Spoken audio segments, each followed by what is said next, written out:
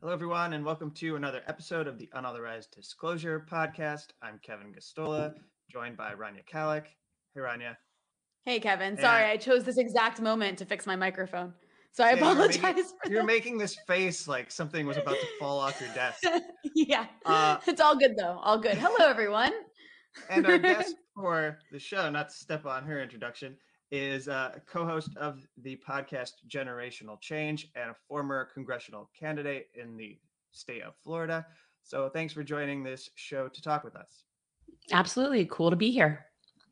The first thing that we'll ask you about, since you are in the state of Florida, is anything you want to share about the latest. There's been numerous updates about the way the state has responded or not responded to the COVID. I'll call it an economic crisis, so that we can broadly cover the pandemic as well as the financial toll that it's taken, the way it's exacerbated poverty within state, not just Florida, but we know that just there's been examples of how intense it has been, such as the difficulty obtaining unemployment benefits and other examples like that. So if there's anything you want to share about how things are going currently in Florida, as we see this push to reopen, it's more zealous among, let's say, states like Texas or Florida, but nonetheless, there are states like California and New York that are pushing just as quickly to reopen, even though we've seen the deaths, not deaths, but we've seen new cases of COVID actually plateau around 60,000 cases a day, which is, I just want to note, higher than it was during the first wave of the COVID-19 pandemic. Florida is always an interesting subject when you're looking at how states handle various things. For the most part right now, people have to understand our governor is Ron DeSantis, and he is essentially a mini version of Donald Trump. He was installed basically as our governor, came out of nowhere, that was a backed by Trump candidate. So he has been managing our state very much like how Trump managed the pandemic nationally, which is, it's sort of like this inconvenient afterthought that we just need to hurry up and get out of the way so business can get back to usual. But the other interesting thing about Florida that I don't think people realize, and actually a friend who has a podcast, Bo of the Fifth Column, did an entire episode about what somebody from Florida could tell somebody in Texas in terms of Texas wanting to reopen. Florida is an anomaly in that it is a very county run state. So in other words, when our governor said, okay, we're opening up the schools, our counties were like, yeah, no, we're not doing that. So even though Florida as a whole is definitely not any sort of like paradigm, we do have, I think, more so of a county control than a lot of other states might have. And the other interesting thing about Florida is, while our numbers for COVID deaths are crazy high, people do need to understand that we also have a disproportionately high population of COVID vulnerable people that live in Florida, whether it's elderly or sick or, whatever it is. Like we do have a larger elderly population that has pre-existing. So I think you're not getting a fair assessment when you look at how a state did strategically in managing it in terms of what the deaths are. I think that is not something that is easily seen. So it's hard for me in my county to know really what's going on in the rest of the state, but Florida is very much kind of a free-for-all situation. Jeez. I'm sorry. I just remember when COVID first hit, well, maybe not first hit, but the first couple months when the unemployment was very, very bad. And I remember there was these stories about DeSantis and then his predecessor, intentionally making it so the unemployment system was actually worse and would collapse so that they didn't have to give out unemployment. That was really, go ahead. That to me is just very typical of a very red state, where their general strategy is to completely defund all of our services. And basically that to me, I see across the board in red states. But like I said, DeSantis is like a mini Trump. And what's interesting is when you say his predecessor, we have a very, very low bar here in Florida, because as bad as Ron DeSantis is, our previous governor, who is now our Senator, Rick Scott, was infinitely worse. So as bad as this is, we actually, DeSantis's first year, we were all kind of like, hey, he's not so bad, like it's just, but we have sort of like battered spouse syndrome in Florida. So we don't really know any better, but yeah, we're used to those kinds of shenanigans. We get it in our state legislature. We're just a very red state.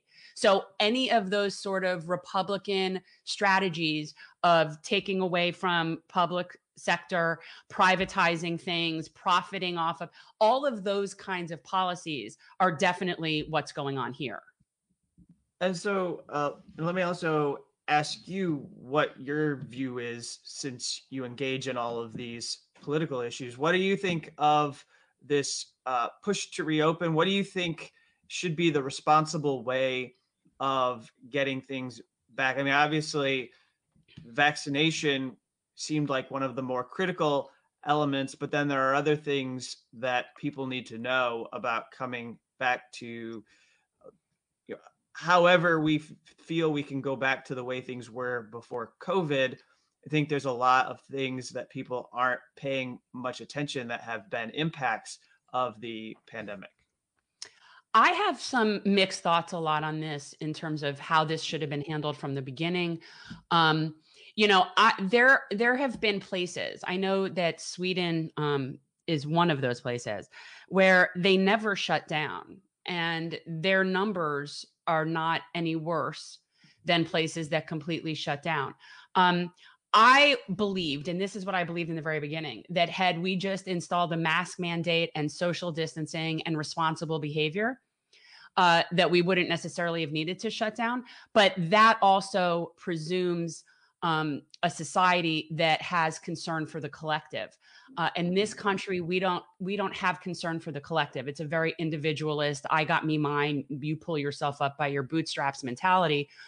So for all the same reasons we don't have a universal basic income or universal health care, we're not going to be able to deal well with a situation that involves caring for the collective.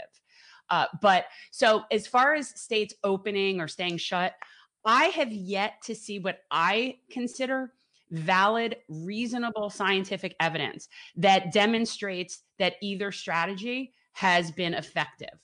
And so I am very much a person who likes the idea of basing policy on reason and science. It's crazy. And I feel like the majority of our COVID policy has been based on fear and profit. And I'm not, it's just, I have an entirely different viewpoint. So I don't know that keeping things shut down is the answer. I do believe that in the very beginning, had we shut down some things, some non-essential things, and required masks, and, I think there was a way to handle this much better than we have. But we do most things here based on profit and fear. So I mean, like, I don't agree with how this has been handled since the first place, but I would need to see some numbers regarding the different strategies and what has affected them. And we're not getting any sort of reasonable discussion regarding that. It's all very taboo. And it's all very culture war partisan, right? Like, it so quickly was politicized into like, this is what Republicans think, this is what Democrats think. And there's like no nuance and no taking into consideration, like you said, the science. But on that note, like, I'd love to hear your thoughts on this, as well as yours, Kevin, because, we have this COVID stimulus bill that was just signed by Joe Biden. And if you look at the media coverage of it, I mean, they're acting like this guy's a communist or something. They're like, Joe Biden, crusader of the poor. And so, like, to be cash. Right, showering them with cash, like, money. Right. I wish he was a crusader for the poor. And like, that's not to say that it's not an important piece of legislation, that it's not going to help people. Obviously, any help is good in this situation because people are really struggling. So we've got these $1,400 relief checks that should have been $2,000, but we're supposed to have, settle for that. And it's means-based, I believe. We have $300 a week unemployment, which is down from the $600 earlier. And Democrats kind of negotiated, made that compromise, but I don't know who they were compromising with because no Republicans voted for this bill. That is what we talked about last night. We were trying to figure out, who are they negotiating with? It's like they're just sitting there negotiating themselves down. I don't know. I don't understand. The Republicans said they weren't going to support the bill, and they ultimately didn't. So what were all these right-wing compromises for, right? But the crazy thing is, so you've got, if you've been reading the pieces that have been written about this, the conversation that elites in Washington are having and like bureaucrats are having is they're concerned, particularly the ones with a more right-wing economic ideology, are concerned that these benefits will be permanent, right? And they're like, because, once you give Americans a little taste of what they deserve, they might like it and demand you keep it. So there's that concern. But then there's also the celebration that, this is going to cut child poverty in half. I don't know where that statistic is coming from or if it's even true. But if it is true, what it demonstrates is that all this time we could have cut child poverty in half and didn't. Like, it's just, I mean, there's just this relief bill, like the conversation happening around it's like state propaganda. Yeah. In the worst way, it's like all these people laugh at other countries and their state-run media outfits, but like, how is the Washington Post or the New York Times any better when they're not looking at any of this with a critical eye, or except with a critical eye of, well, this might be too much money for the poor, you know? Well, you're when you're talking about state-run media versus corporate-run media, you're splitting hairs. It's 6 of one, half a dozen of the other. When your state is run by corporations, then corporate media is state media. It's all just, it's semantics. So we are absolutely, all I can ever say is I wish that the government was as socialist as the media portrays them to be. Like I would love to have Joe Biden be that guy, but he's not. And I want to just also point out something that we noticed in the bill that you might not have realized, but not only is that $1,400 means tested, okay, there is also a provision in this legislation that says that it can go right to your debt. So it is not being shielded from debt collectors. So a lot of the people that are going to get that $1,400 that have been living in arrears for like the past year, they're not even going to see that $1,400 because it's going to go right to their debts. So it's means tested and then some. So how they're celebrating this is just what you're saying. It is strictly corporate propaganda. Mm-hmm. It's actually like a good, the point you made about the debt collectors. I didn't see that until earlier today. I saw an article about that and I'm just like, what? Like, you're going to allow this to be garnished by like, what's the point of this? Like, what is the point of this relief? And how is it? I mean, it's all just so like, we have this unbelievable unequal system and it's always been this way with almost no social safety net. And this pandemic has demonstrated how vulnerable everyone is in America, except for upper middle class and like really rich people, how vulnerable everyone really is to just like, hitting rock bottom so quickly because the state has almost no strategy in place to mitigate people from falling into poverty. And they don't care. No, I think that's the point exactly. I mean, it's not that, they don't have anything in place to mitigate it because that's not what their concern is. It's like when you have a corporation, their sole purpose is to make profit and serve shareholders. That's it. That's their purpose. Their purpose isn't to be kind. Their purpose isn't to be generous. It's not to help the collective. Their purpose is profit. And we essentially have a government that is a corporatocracy. So every single decision that is made is based on maximizing profit for the ownership class, for the elite class. Every decision is made that way. So I have reached a point now where with every piece of legislation or everything, I don't even presume good intent. Like it's not even that there's a good intent. There is no good intent. The intent is simply maximize profit. And that is always going to be at odds with human needs and a baseline of human existence. And that is where we cannot seem to get a foothold in this country. And I always say, for me, I don't necessarily care how rich the rich are. I'm infinitely more concerned with how poor the poor are. So if our baseline was a living level of dignity, then I really wouldn't care that people had gold-plated fixtures on their private jets. Yeah, Like, I wouldn't give a that shit. wouldn't Yeah. bother me. So it's really, we focus so much on this sort of, like, the rich like to make it be like we're vilifying the rich. And I'm thinking, no, I don't care. You guys could have as much money as you want to have if you can do it without screwing all your people. But I guess they can't. I don't think you can have, at the end of the day, like what it seems to be is that you can't have 5 yachts. No. You can't have 5 yachts and an equal system. Like you have 5 yachts because there's extreme poverty. Correct. Right? Like I'm not saying you shouldn't have like, right. Like it's like those two things are so deeply connected. Like they're literally stealing from the majority of people. And that's why they're rich. Like these people have companies that they don't pay their workers living wages. Correct. And that's why they have 18 homes, you know? Right. And those same people control the media. Right. And they control the narrative so that you've got people that actually believe that if you were to give us a $15 minimum wage, that would increase unemployment, right? Like they have so successfully, and it isn't just with that, it's with everything.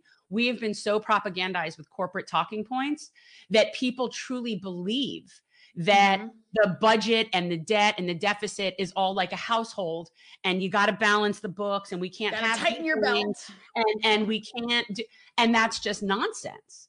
It's nonsense. And so we have an entire system of information that's predicated on economics that is not real. Mm-hmm. So when you have people sort of snow job that way, it's very easy to convince them that we can't afford these things. Right. And I have family who are educators who have pointed out, they're in Indiana, who point out, they're running the state like a business, but any state's not there to make money. No state has to make money, and none of them are producing anything. They're not marketing anything to anyone. That's not their role in our society. And so it is very backward, and you get the kinds of policies that don't make much sense at all. And then I think very shockingly, I was actually a little blown away by it, even though I know how people get pushback when they do challenge or try to raise expectations for action from Democrats. But I'm not sure exactly the scope of it, but there certainly was a backlash against Reverend William Barber for just basically laying down a marker and saying, this doesn't even meet the promises that Democrats gave to us for what they would do with the COVID-19 relief bill. And I mean, if you understand how Congress works, this was probably one of the only, if not the only, opportunities to get anything meaningful through the Congress. I mean, after this, what do we really think the Senate is going to pass? I don't think they're going to pass much of anything at all. I think this was the bite at the apple, so to speak. And after that, there's not much that we're going to see. I mean, same when you reflect back on Barack Obama's administration, all you can probably name is the Affordable Care Act. And there's not much else that you can name. So if they didn't attach it or stick it inside the Affordable Care Act, then it didn't get through during Barack Obama's administration. Yeah. I mean, right now we're living with a system that is designed to do nothing. It's just there. Like all we do is fight defense to keep it from getting worse, and that's what it feels like. Like it's set up so that we can't get anywhere, which is why I said for the past 4 years that people like Nancy Pelosi loved having someone like Donald Trump in office. They love that. They can say, oh, no, it's not us. It's them. It's the Republicans, those evil Republicans. They won't let us. And now they're faced with a situation where it's going to be seen that they have no clothes because they don't really have opposition, and yet they're arguing with themselves. But that's what they're spinning right now. That's exactly what we're talking about. Like, who were they negotiating with this bill? Nobody.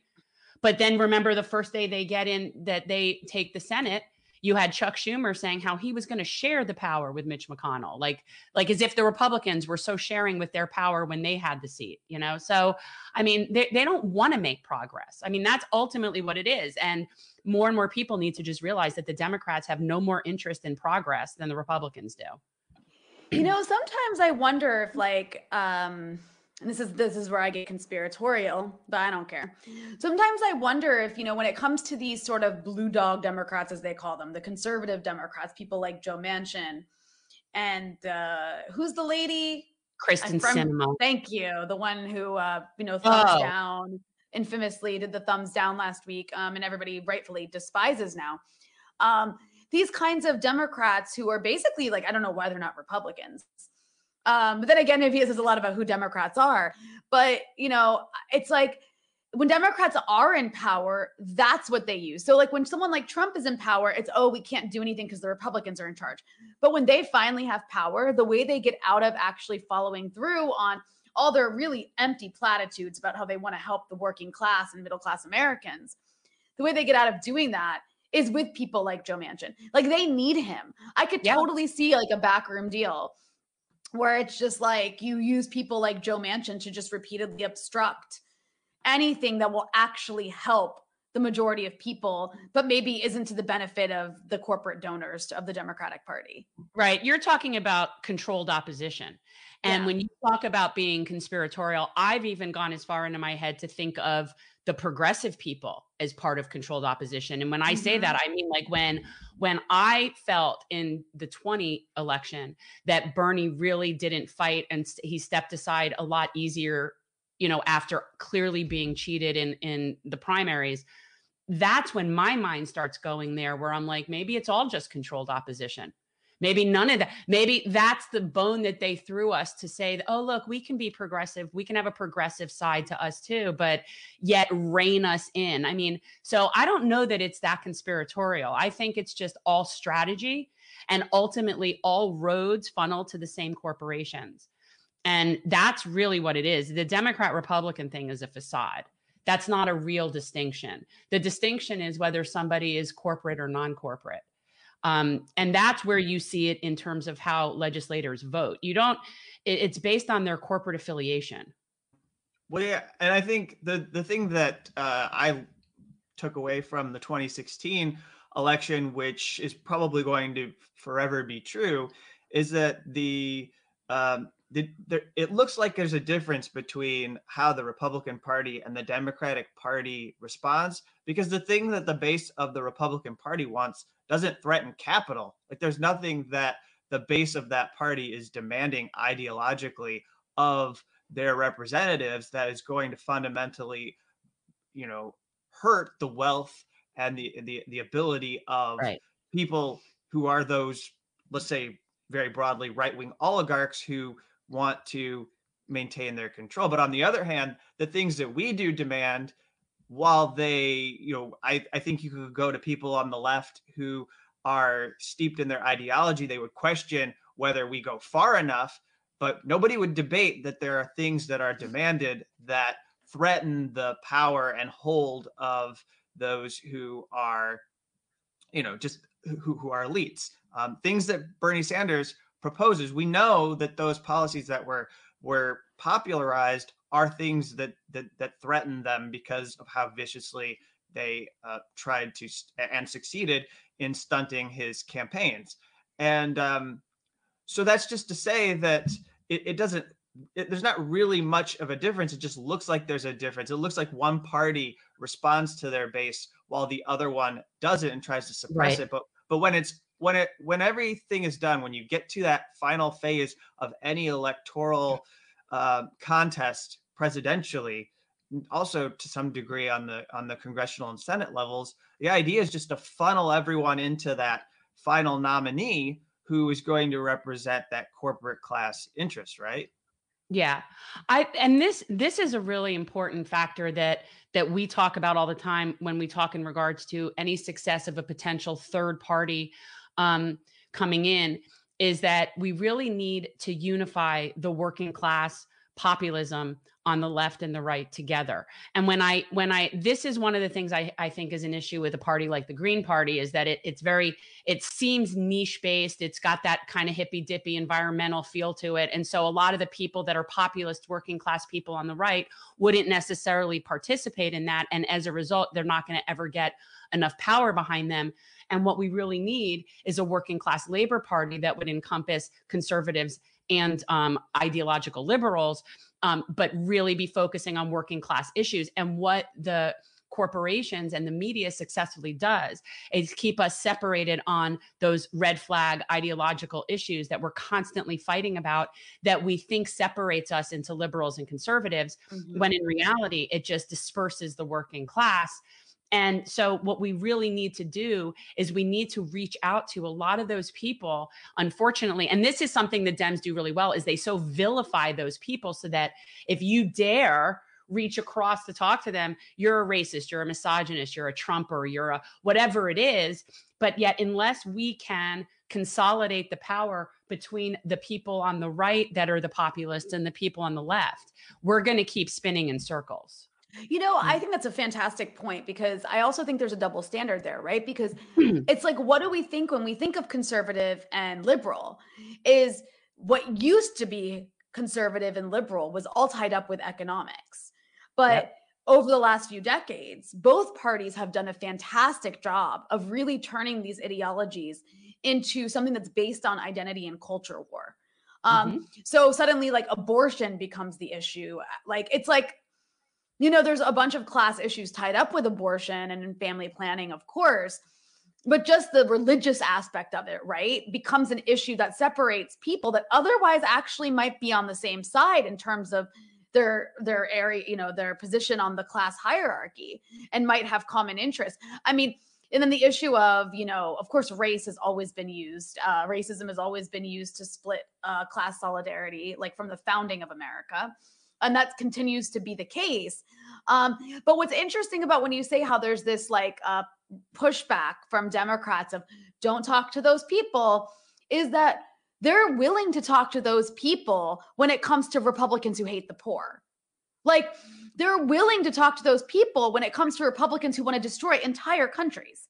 They're perfectly willing to hold hands with those people to do those things. But when you start talking to those people, the wrong people, about raising the minimum wage, something that'll actually benefit so many people on both sides of the political spectrum and is popular on both sides of the political spectrum, or something like universal health care that is popular across the country.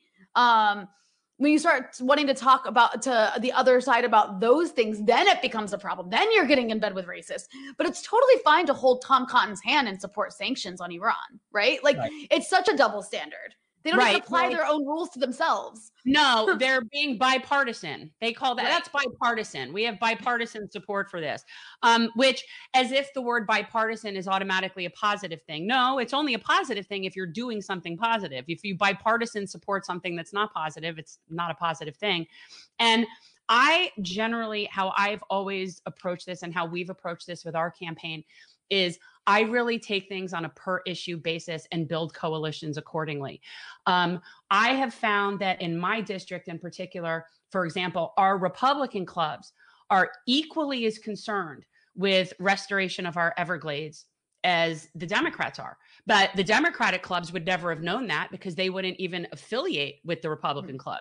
So to me, when I have an issue, like we want to be we were having an issue with a company wanting to oil drill and frack pretty close to here in the Everglades. I'm going to unite with every single person who's on my same team on that issue. Now, they and I might not agree on abortion or whether or not trans people can use public bathrooms. And we could argue about that at another time. But we definitely agree that we need to not be drilling in the Everglades. So why would we not want to have a majority dealing with that issue? And it's the same thing for any of these things, whether it's minimum wage or healthcare. And I feel like it is almost my job to constantly be redirecting people to the issues and the policies and stop talking about the culture war and the nonsense.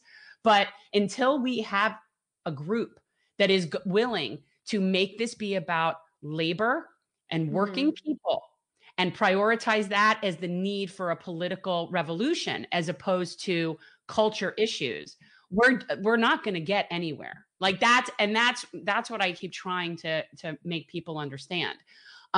We can fight about the abortion thing till we're blue in the face. That's not going to change conditions for working people.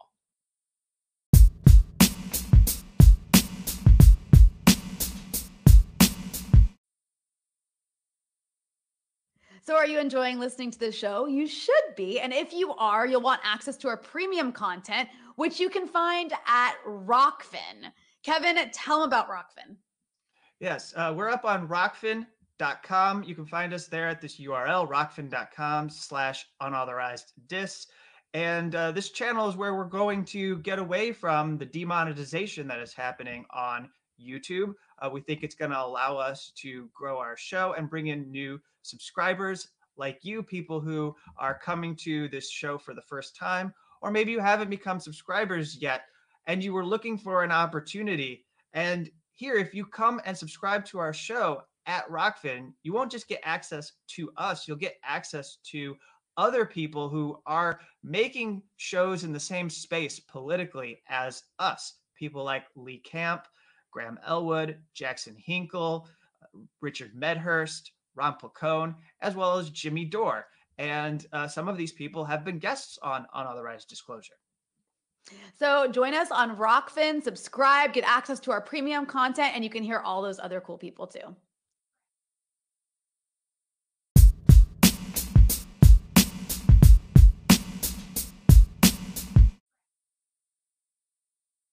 All right. Well, so I put together a little something for our conversation. I don't know if you'll let me play this video, but it's kind of a game.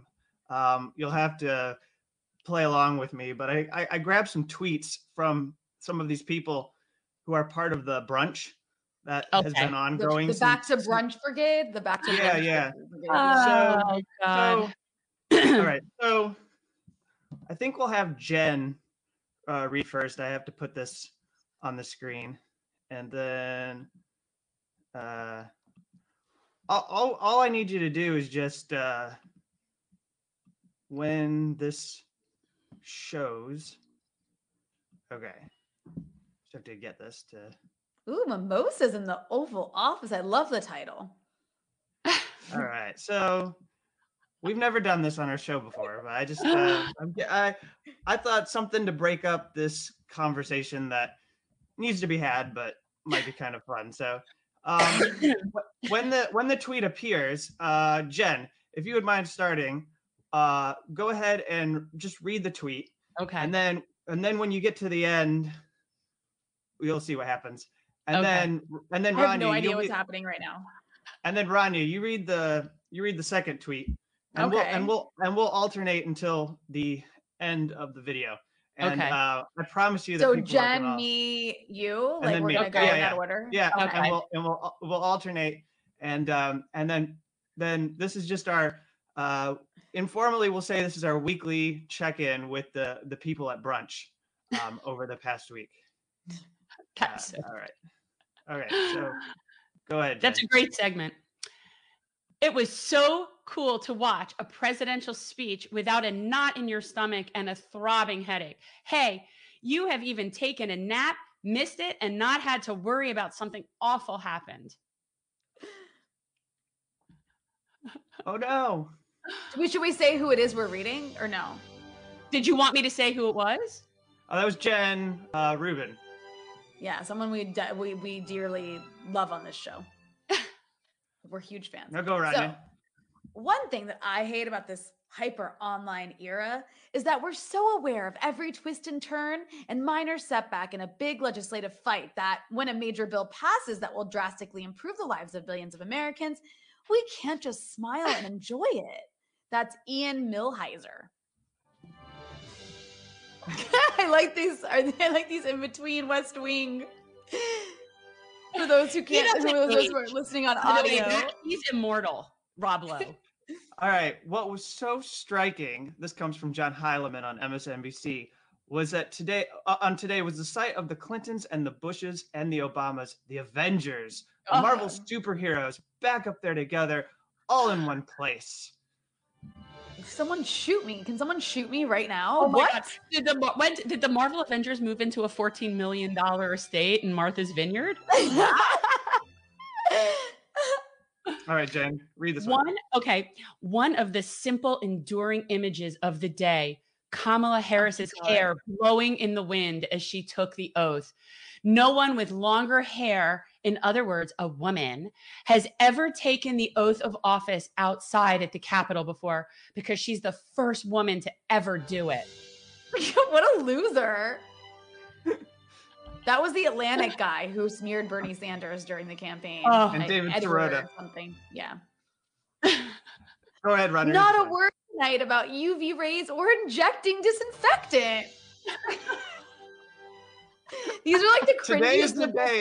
Today is the day Biden continued to be president. That was also yesterday and tomorrow. What the fuck? And then Jen, read this one. Oh, this is actually very fitting for me. Am I high? Or was that Biden speech? Oh, I missed it. All right. Am I high? Or was that Biden speech every damn thing we needed right now? Who's I'd have to be high. Who's we? I think you were high, dude. Who's we? Jesus, man, that's like we all need different things, I suppose. It's the cringiest liberal takes. Like, seriously, if these people are like the liberal elites of the country, who the hell would want to be a liberal when that's the attitude that's projected from them, which is this like arrogant, self-obsessed, like happiness that they have just because Trump isn't like traumatizing them with his words anymore. Because these people, by the way, those people, none of them ever suffered under Trump. Not one of them suffered under Trump. They all still had money. They all still had houses, and they acted like they were Trump's biggest victims, which was even more pathetic. Like, I just think it's so amusing to me. These people just really are so unbelievably out of touch with reality. And then people wonder how the working class is shifting to the right. This is why, like, the amount of working people that cannot, I call it the over woke culture, when these people are not having it. I mean, they're not. When you start talking like that, they're going to just go against you to go against you. Again, this is the whole point. This is impeding progress. Yeah, and then Also, it seems what gets. Well, I was going to say, ahead. it seems what gets popularized when people are mocking and making fun of it is that right wing sensibility. You know, that what we see, unfortunately, popularized is whatever comes from, like, let's say Tucker Carlson or it gets filtered, I think, inappropriately through a right-wing lens or a right-wing frame. But like when Joe Rogan will laugh at it, and it automatically gets treated as, oh, it's this big, beefy, meathead, buff guy. And so it's an anti-intellectual mockery of the political class, when in fact it actually just represents what we all feel, which is that this isn't in touch with any reality. Yeah. And I feel like also, not only is it the out of touch, it is like, it actually kind of reinforces the right-wing narrative, even though the right is all elites too. Their narrative about liberals is that liberals are out of touch elites. The liberal narrative about the right wing isn't that they're out of touch elites, it's that they're all racist or whatever. But the right wing narrative, I feel, against liberals is more powerful because liberals are out of touch urban elites in New York and LA and Washington, where they like are completely disconnected from anybody outside their bubble. They don't know poor people. They don't know working class people. Their kids all go to private schools. They're all obsessed with, forming, like, they have like even their own language that, like, if you're not educated in it, you can't even like be a part of their club. Like, they literally, it's just, they all went to the same colleges and, know the same people. And they think that they're better than everybody else because they think they're not racist. That's literally what it comes down to. They think we're not racist and we don't hate women. So we're better than everybody else. And that's the sentiment that they project. And you can see it. They have really the same kind of disregard for lower classes that the right does, but they're dishonest about it. Yeah, well, I mean, look, originally the Democrats were supposed to be the Labor Party. That was supposed to be our Labor Party. And, really the turning point started with Reagan and the air traffic control workers. And there's been this long line that has been completely disenfranchising labor and unions, and the corporations have stepped up to fill that void. And that's what we saw really with Clinton. That was basically when the unions were no longer really the backers of the party, and now it's just as corporate, but they still needed to maintain this sort of labor solidarity messaging. And there is this huge disconnect between what the policies that they push and what they're trying to project themselves to be. And more people, and specifically people that are more conservative, see right through it. And the elitism and that academic elitism and that whole thing is so disgusting to so many people that they are basically forced to go to the right because there's nowhere else for them to go. Mm-hmm. Yeah. There was an episode that happened in the last week that I think we should raise with you, since you occupy this space with us of following the insurgency among the Democratic Party, and I think it was actually kind of dramatic to a lot of people.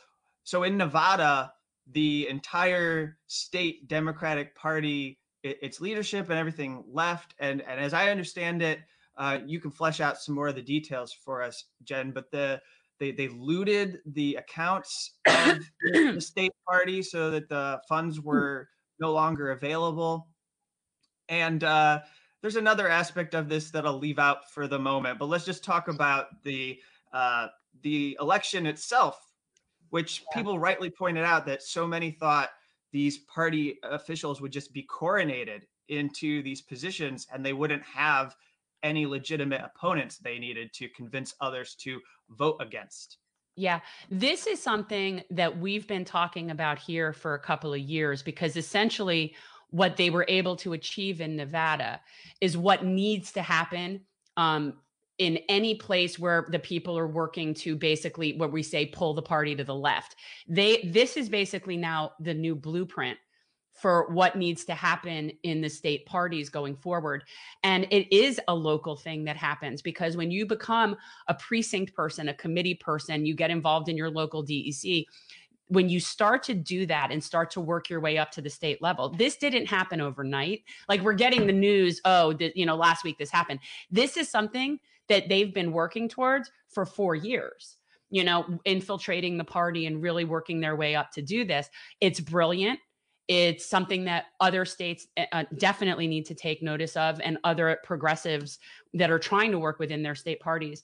But basically, the leadership who always claims we need solidarity, we need to all get behind whoever the centrist is, we need to all support Joe, we need to come together as Democrats, they just now proved that is a whole bunch of bull for them, that they are not about solidarity, they're about centrism and corporatism. Because if they were about coming together and blue no matter who, then why can't it be our shade of blue? Why does it only have to be your shade of blue? So basically, they took their money and went home. They took their toys and they went home. And I personally find it great. They can take their money and shove it. We'll figure out our own sort of financing and whatever. We don't want them or their filthy money. Right now, the state of Florida Democratic Party's two biggest sponsors are Walmart and Big Sugar. So if we were to be able to affect some sort of similar takeover and our leadership took their money and left, I would just say good riddance. So that money, as far as I'm concerned, shouldn't be part of the democratic process anyway. So let them take that. I think that this is it's a very positive thing. I mean, we're definitely working that magic here, trying to. Well, and I guess that leads to a question that I would have for you, which is, if you think these red states, I don't know if we should put them in that category just because it can box them in as to what is possible. At least that's how Democrats tend to use that term, as a way of restricting the possible.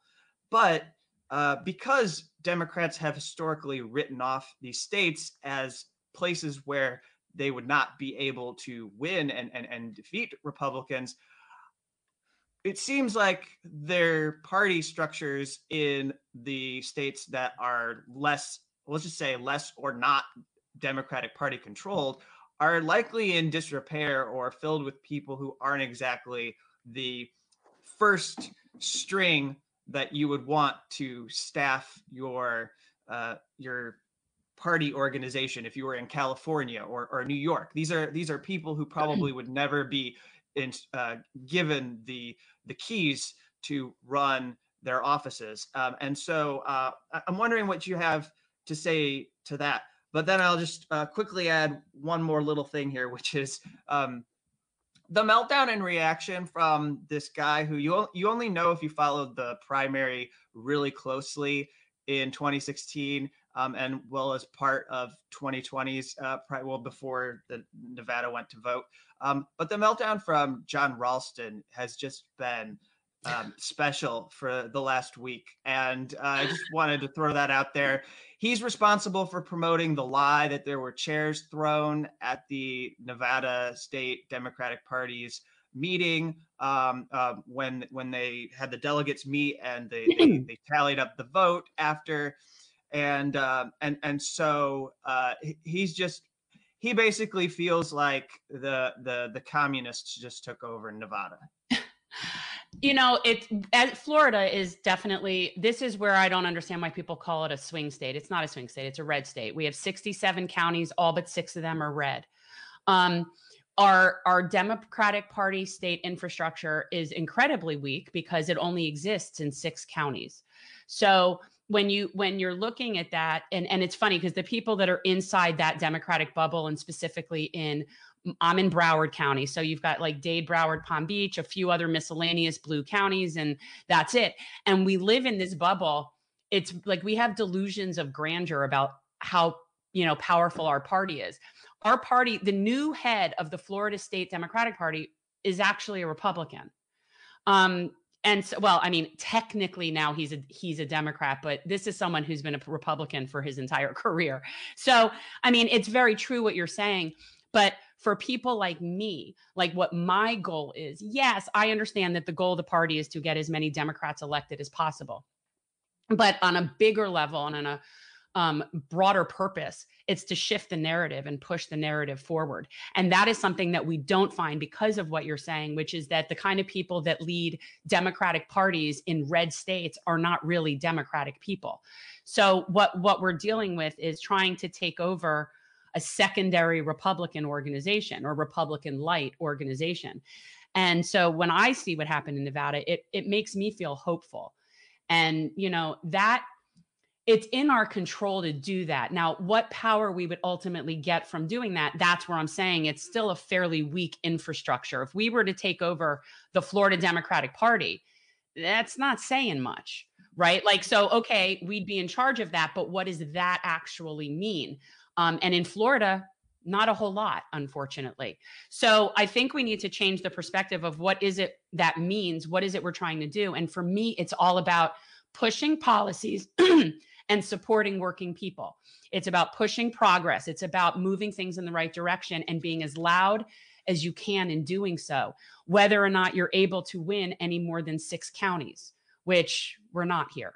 The thing that's also striking that we haven't talked much about is the capture of labor that the Democratic Party does have. And I feel like in our wide-ranging conversation about how everything has unfolded over the last year, it's important to raise them because there's not if you look at the more powerful unions that have decided to link their horses to the Democratic Party and make them be the end all be all to where they go as organizations and where this country goes ultimately, they don't really protest. And they don't also make that many demands of Democrats beyond what, they don't even actually take up almost all of the demands that, let's say, progressives like AOC would put forward.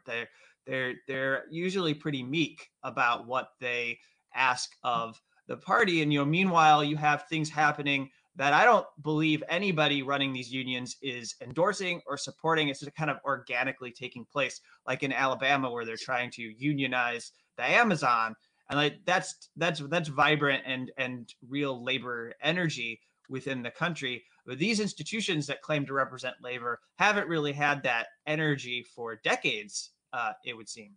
Yeah, I mean, like I said, the final nail really in the coffin was the air traffic controllers and Reagan when he shut them down. That should have been the impetus for a general strike at that time, and essentially because of the way that was handled, that was like the neutering of labor. And then what happened is then the Democrats were no longer getting their money from that. They start getting their money from corporations. So now our unions are so incredibly weakened in this country. I mean, Florida is a right to work state. So we essentially have zero labor power here. And so we've neutered these unions to the point where they really don't have any power. And what you see is more of a political connection in union leadership with the Democratic Party. But that is a very different animal than the rank and file and what's in the best interest of actual labor. And that is something that has become a huge distinction that I don't know that it wasn't originally. I mean, there's always been a certain political hierarchy within unions, but there is a very big distinction that needs to be made between union leadership and the institutions, and actual labor. And those are not always the same interests. And what I have seen happen since we've seen unions become so weak, what we've seen is that union leadership is much more politically affiliated and involved with what is the Democratic Party. But those interests are no longer what is best for those interests are no longer to serve the rank and file. So there has been this sort of separation within unions as to what their real purpose is and who they're really serving. So even I would say Democrats that are supposedly really pro-union, you need to almost take another look and go a little deeper and say, okay, but are they pro-labor? Because those are not always the same thing. And so I always say I am always pro-labor. I am not always pro-union. Oftentimes the unions are stepping away from what their cause is and what they're supposed to be doing and getting in line with our political theater. So that's what I've noticed. I think that's a really good point. I think it goes back to the co-optation, right, of unions, not just by the Democratic Party, but also by corporations. And it's kind of like how corporations also have taken over the Democratic Party. They just kind of run everything, and the union bosses are kind of in bed with them. Yeah. And so it's a really tough situation, right? Because labor doesn't have any sort of collective organizing. And this is not by accident. It comes from decades and decades, like half a century, really, of the planned strategic destruction of organized laborers and the institutions that support them by capital.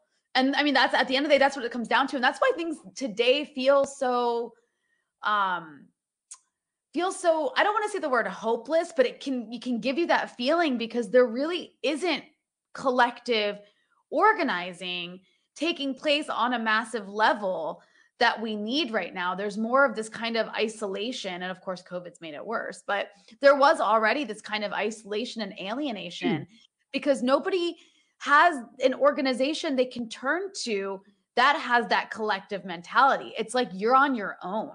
That's what it feels like. And I think that goes to back to what you were saying earlier, which is why we need that political organizing from some sort of party, group, whatever, that places at its center the issue of labor.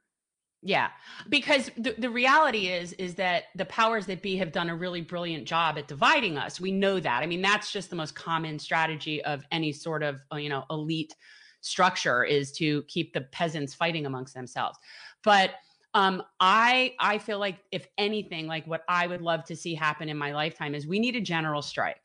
We need a general strike. We need a general strike, especially in states that are right to work states. That whole right to work concept needs to just get completely upended and turned upside down. I think that I wish we had yellow vests that came with our cars here because I think that would make this, a little bit easier to really pursue. But when the air traffic controllers got cut at their knees, that is when every other single union needs to take to the streets on their behalf. And that would have been that point in time. And since then, it's just been so much more eroded. But yeah, this is something where people need to realize that we are all in this same boat. Unless you are one of the people that are in charge, you're not in that club, you know? And so we are all on the same team. And I just feel like that's my contribution, is to constantly be promoting this idea.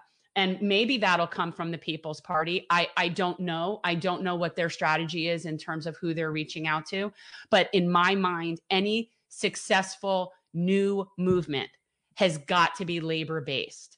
In fact, that's the only way I think it can happen that will get real change, is when the labor unions all come together, and then people that, whether or not they're unionized, stand with labor. That will be the single greatest pull of people together to make a movement for change. So I really see this intersection between just generally the have-nots and the labor movement. Those things need to come together. So I just have one more question for you, and this could probably fill an entire episode, but I'm just interested in a little bit of your thoughts, since we have you and you're based in Florida. What do you think we should learn from what happened during the 2020 election, where it seemed they had allowed the Republicans to poison the election with a lot of rhetoric that was anti-socialist and was doing this kind of baiting, making Democratic politicians seem like they were aligned with figures that the Democrats are actually complicit in presenting as, dictators of the world, even though what they do as far as government leaders is far, far more complex. Definitely not any more dictatorial than Donald Trump, for example. So, but what do you think the takeaway should be of how the Republicans were able to, it seems, have some success and still are using this, it seems, rather effectively of baiting Democrats into running against socialism? Yeah. I don't know that it's as much of a Republican point as just a corporate point, because we get that very much, especially here in Florida, from centrist Democrats. We get fear mongering all the time. Remember, we have a very large Cuban and a very large Venezuelan population here. Oh, we know. And yeah. And so, yeah. And so fear mongering about socialism and also communism, which a lot of people throw together. It's whenever I see that, to me, it should just be sort of like the poster or the commercial for our education system in this country. And what that has degraded to is that people just use terms like socialism and communism and fascism, and they have no idea what they're talking about. But this is a talking point that we've been fighting for years. And we're going to just have to continue fighting this talking point. I do the best that I can to educate people and undermine that narrative as much as I can undermine it. And regardless of whether or not somebody agrees or disagrees with what's going on in Venezuela, or whether or not you support Maduro, most people can at least get behind it's not really our business, right? Like, really, that's not our business. And most people don't want to be engaged in war. Most people are ignorant that we're even doing the sanctions that we're doing. Most people have no idea what we're doing. But that talking point, that fear-based talking point, unfortunately, is something we're stuck with. That is something that we are going to be stuck with that until essentially the older generation dies. Yeah. And that's part of what we call generational change. When we look even on a micro level here, and I look at like the young Cuban population versus the older Cuban population, it's a huge difference. We're seeing a much bigger increase in what I call blue Cubans than when I was growing up. There were no blue Cubans. That was not a thing. And so we are seeing the younger generation. It is much more of a generational thing than anything else across cultures. And so we are seeing a shift. We are seeing, and a lot of that also has to do with where young people get their news and get their information. Young people are not sitting and watching CNN or MSNBC. And as such, there is an opportunity for us that represents progress and represents what's in the best interest of younger generation to get our information out. We actually can control a narrative in a way that we never had the control to do so when it was only mainstream media that we had. So that to me is where we see our strength is our ability to push our narrative, because we're not going to really be able to get rid of theirs. We're not going to be able to block that narrative. So the only way to really, and I wouldn't want to be honest, I'm a pretty First Amendment absolutist, but the best way to balance that information is with our information. And so that's what we're trying to do. That's what my show's doing. That's what your show's doing. I mean, that's really what this is about. And I feel like if every day I get one more person to understand that this is all just talking points that are being sold to us to keep us in line, then that's been a good day, you know? Mm-hmm.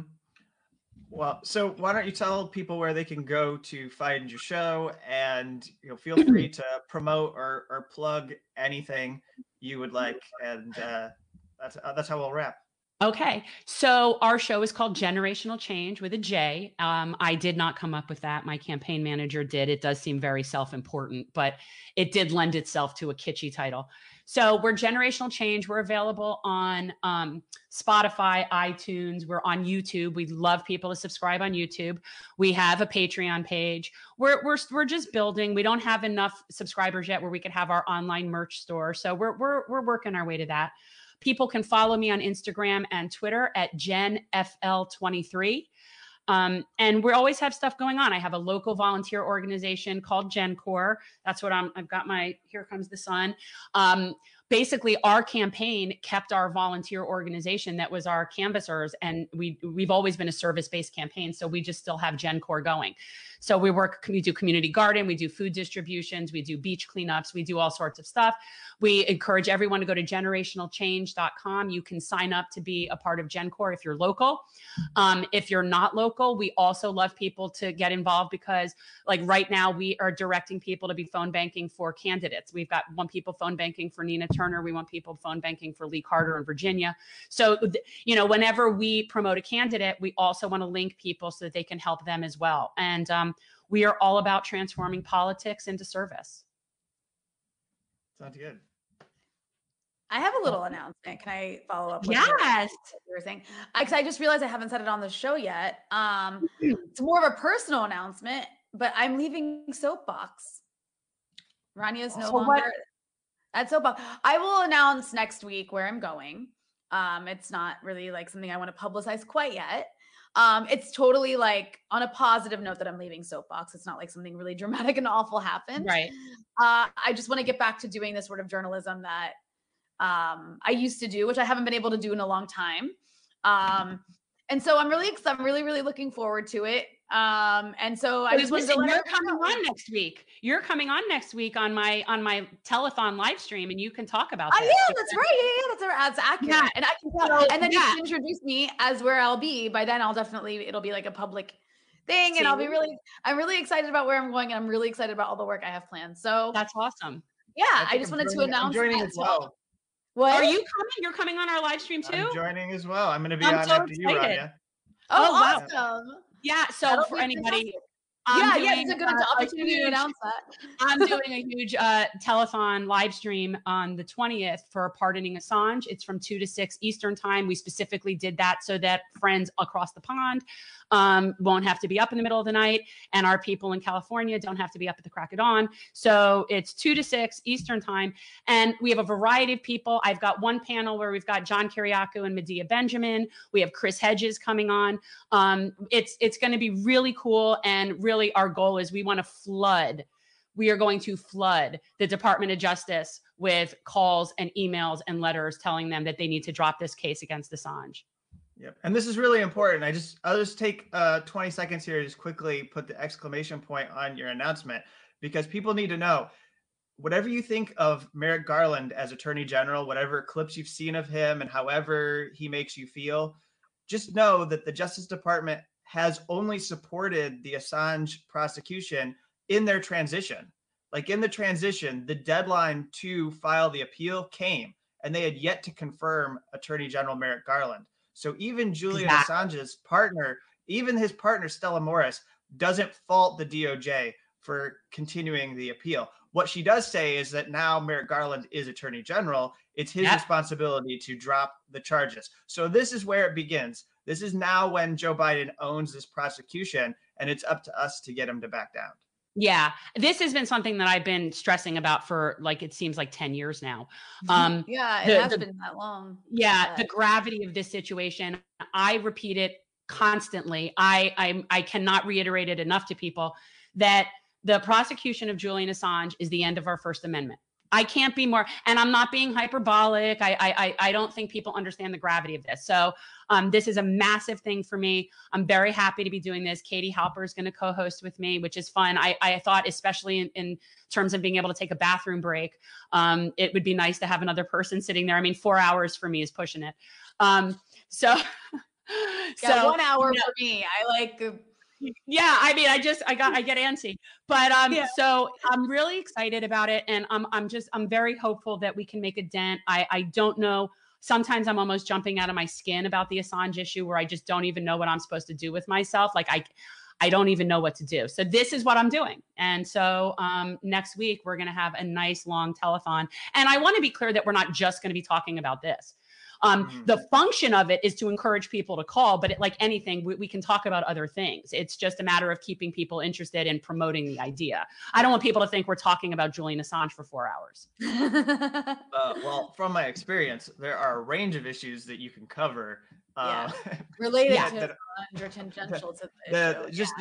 Within this frame, it just opens up so much. So I don't feel like we're just going to be you're not going to just be giving his biography over and over again for the next, for 4 hours. So, all right. And just a little polite jab to Rania. How do you plan to help your opponents cope with the fact that they won't be able to link you to Russia so easily anymore? That's a good question. It did cross my mind. That must have been a very upsetting thing for them, because I did tweet. Are you offering therapy? Are you gonna? Well, I like to think that me being a Kremlin agent goes with me forever. Like you never stop being a Kremlin agent. It's just like a part of who you are, right? Like I'm an Assadist forever.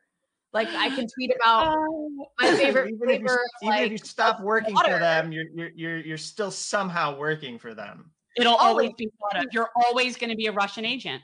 Always. It's just who I am, as not apologist. My parents wanted me to be when I was born. They were like, our little Lebanese American child, Rania. We hope one day she'll be a Russian agent, and their dream came true. And here I am today. But no, it'll be interesting to see how the Atlantic Council responds. They'll probably just forget about me. Oh, that's a little sad. I don't think they'll forget about you. No, you're still very relevant. I put in the work, you guys. I put in the work. Anyways, I am, but honestly, I'm like so thrilled about where I am going, and I can't wait to like shout it. So that's exciting. That'll happen soon. But I guess I will, and I'm really excited also to come on next week and to be a part of that. It's such an important issue, and I applaud you, because it would be really easy to just pretend Assange doesn't exist like a lot of people on the left do. Yeah. Well, I'll take crap for it, and I'm sure I will, and I have before, and I don't really care. I already have what I consider to be probably a fairly thick FBI file that goes back to the early 90s when I sent a very threatening letter to a sitting senator. So also studied under a known Marxist in college who was already considered subversive. So I figure, whatever. It just, caution in the wind. You're embracing it. Whatever. All right. So let's sign off. Thank you everyone for watching and listening to the Unauthorized Disclosure Weekly Podcast. I'll go ahead and just take a moment to do some plugging. If you want to listen to our show, you can find us on Apple, Spotify, all the platforms. And also, we still have our Patreon page. But what we're pushing now is to get subscribers over at our Rockfin, which is rokfin.com/unauth-disclosure.